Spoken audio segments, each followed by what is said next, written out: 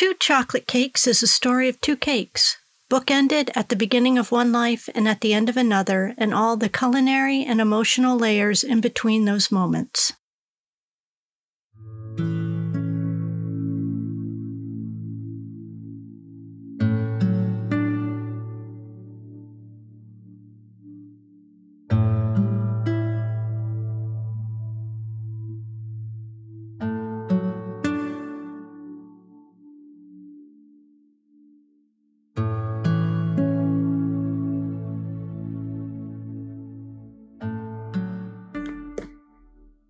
Pastry wrapped olives.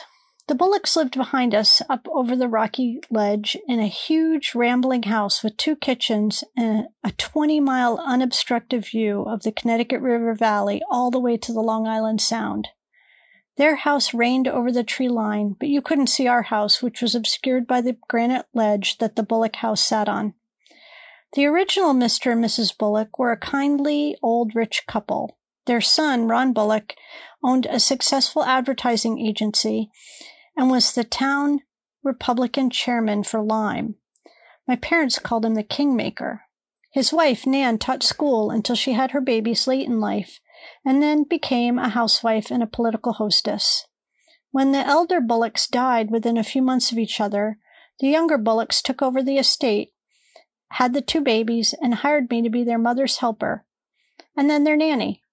It seems so long ago, but I think I was about 12 when I started working for them.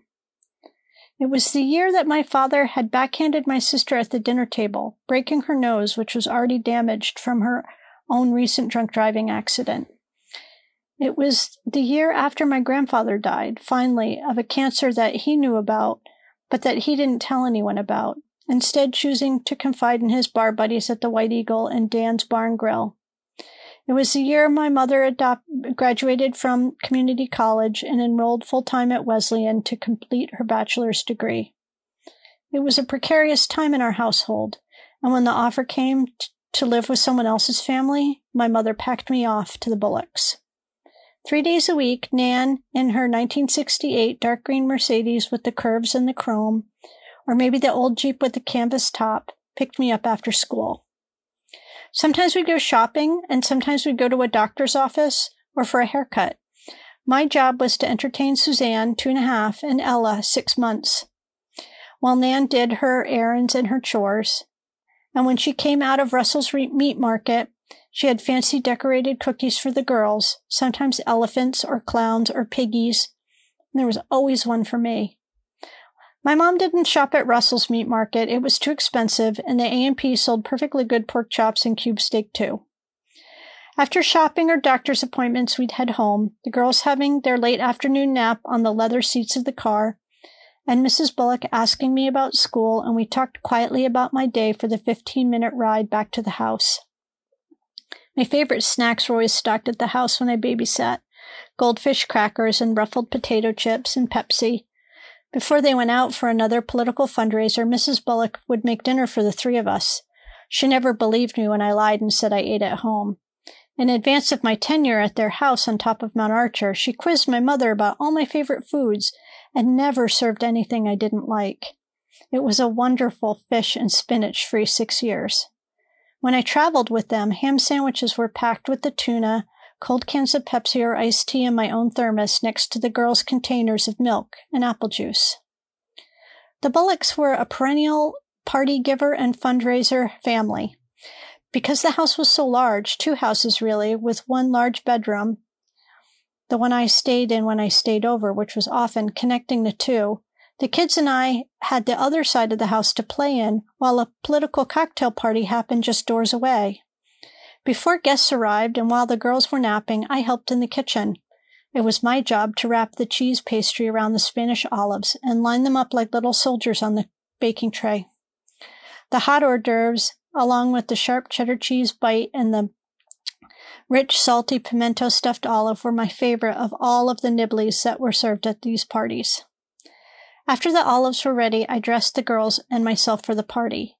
They had matching gray corduroy jumpers that Nan had sewed, and pink or white Oxford shirts, white tights, and Mary Janes. I wore a black corduroy jumper and a pink or white Oxford shirt and black low-heeled shoes. We all wore matching headbands in our hair, the girls blonde, my brown. We ate our supper, which consisted of some of everything that everyone else was being served at the party, before the grown-ups ate dinner. I brought the girls in to meet the guests. The Bullocks introduced us as our daughters Ella and Suzanne, and our adored adopted grown-up daughter Jenny. My own parents never seemed to be as proud as me as my surrogate parents and little sisters. The guests, all assistant kingmakers in our town, praised our matching outfits and our hairdos, and from time to time I played a sonata or an etude on the piano to a sold-out crowd. For the 6 years I was the Bullocks' nanny, I attended many of these parties, and the girls and I went through many sizes of corduroy jumpers and Oxford cloth shirts. I taught the girls to tie their shoes and ride two-wheelers. I was present for every birthday party, hiding peanuts or Easter eggs all over the yards for hunts, and arranging for Christy Swan to bring Shadow up for pony rides.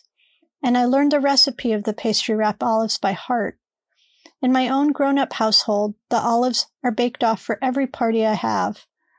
I've even served them at my wedding at the beach club where the Bullocks were members. They arranged for us to have our reception there after my father offered to give us $100 just to elope. He later said he was kidding. Pastry wrapped olives. 1 jar of Spanish olives, rinsed and dried. 1 cup of flour, 1/8 teaspoon of salt, black pepper, cayenne pepper, 1 cup sharp grated cheddar cheese, 8 tablespoons unsalted butter. Soften the butter and the cheddar cheese, cream together until well mixed. Add flour and the other dry ingredients. Refrigerate for 1 hour until well chilled. This is a good time to rinse and dry the olives. Use a tablespoon to scoop out dough, flatten and wrap around the olive. Bake at 475 for 8 minutes. Serve warm, not hot. The dough freezes very well for emergency parties. Thank you for listening. For more information about the recipes you've heard here, including author notes, photos, secret tips, and more, please visit 2chocolatecakes.com. That's 2, the word 2, chocolatecakes.com.